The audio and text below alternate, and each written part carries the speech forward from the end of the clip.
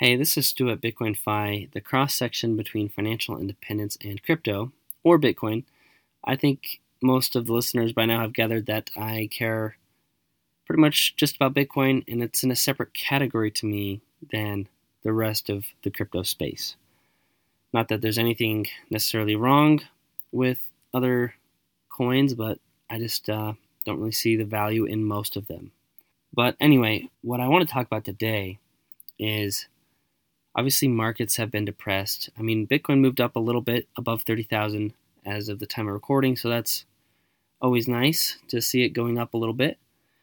But for the most part, if you own stocks, those are going down. If you've owned crypto this year, those are going down this year overall, while real estate has continued to hold steady or go up this year.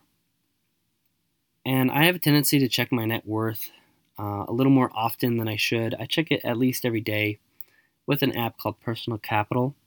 It's one of my favorite apps, and basically you link your investment accounts, your mortgage, your loans, if you have any, your credit cards, your bank accounts, whatever you have, you can pretty much link your account to Personal Capital, and it will track your portfolio. It'll track everything, and all it does is read the text data from that account, so it's not actually having access to your account, it's just using what's called an API. It's just getting read access to your account. So it's not really a security thing. If anyone hacked your Personal Capital, they can't do anything. It's just they could see what's there. Anyway, it's just an awesome app, and it has one of the better retirement calculators and a lot of cool features.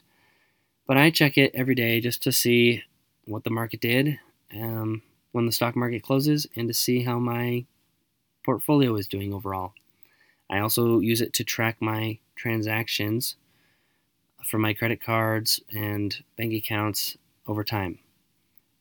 And it's pretty obvious that my net worth is going to take a while to get to as high as it was at the beginning of the year or at the end of last year. I think we're all kind of feeling the pain of the stock market and everything else right now, inflation eating away our savings. So I think it's important to kind of shift your attention, shift your focus to what you can control.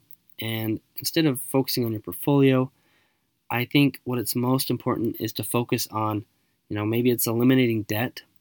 Like I'm working on paying down a HELOC.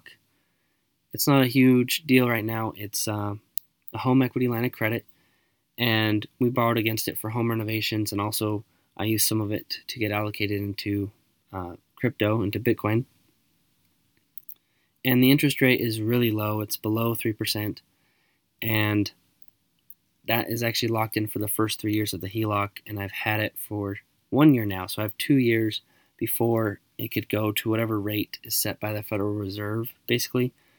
So right now it would be, home mortgage rates around 5.5%. So in 2 years, if the interest rates don't change, my HELOC will be at that interest rate. And if it's 7%, it'll be that. If it's back down at 3%, it'll be that. So I kind of have 2 years to try and whittle this down.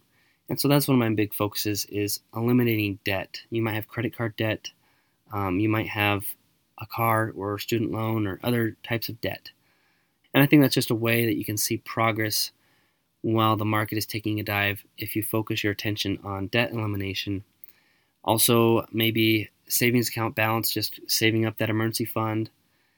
Another thing you might focus on with stocks is instead of the actual dollar amount of your portfolio, maybe you shift your focus to watching how much you make in dividends. If you start buying some dividend funds or even from the S&P 500 and you start just looking at, well, how much am I making passively from the dividend payments from the companies and the funds that I own?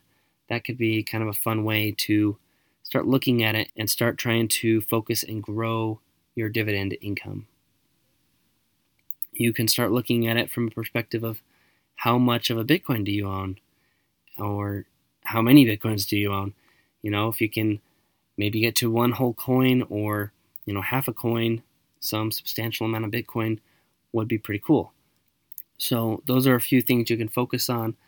You might also start looking at side hustles and ways to maybe monetize some hobbies or monetize some skills that you have, or just cut out some time that you have been maybe wasting with other things and focus on building your network, having more conversations.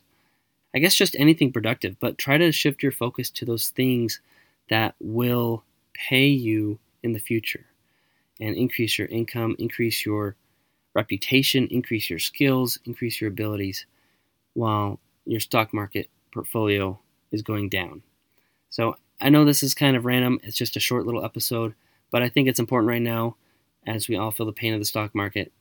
Focus on what you can control and start watching the gains that you're making in other areas so that you don't feel so bad about the losses you're taking in other areas. So, short little message today, but that's what I've been working on lately. And if you want to sign up for Personal Capital, it's a great app. And if you link some accounts, like a retirement account, I think we both can get a $20 gift card to Amazon, and that's always useful. So feel free to check that out and link up some accounts and check out their calculator. It also has a portfolio analyzer. It breaks down your portfolio, your allocation, your diversification, and how much you're paying in fees and all sorts of useful, good information. So it's really a stellar app. And remember that financial independence is doable, and I will be back with you soon.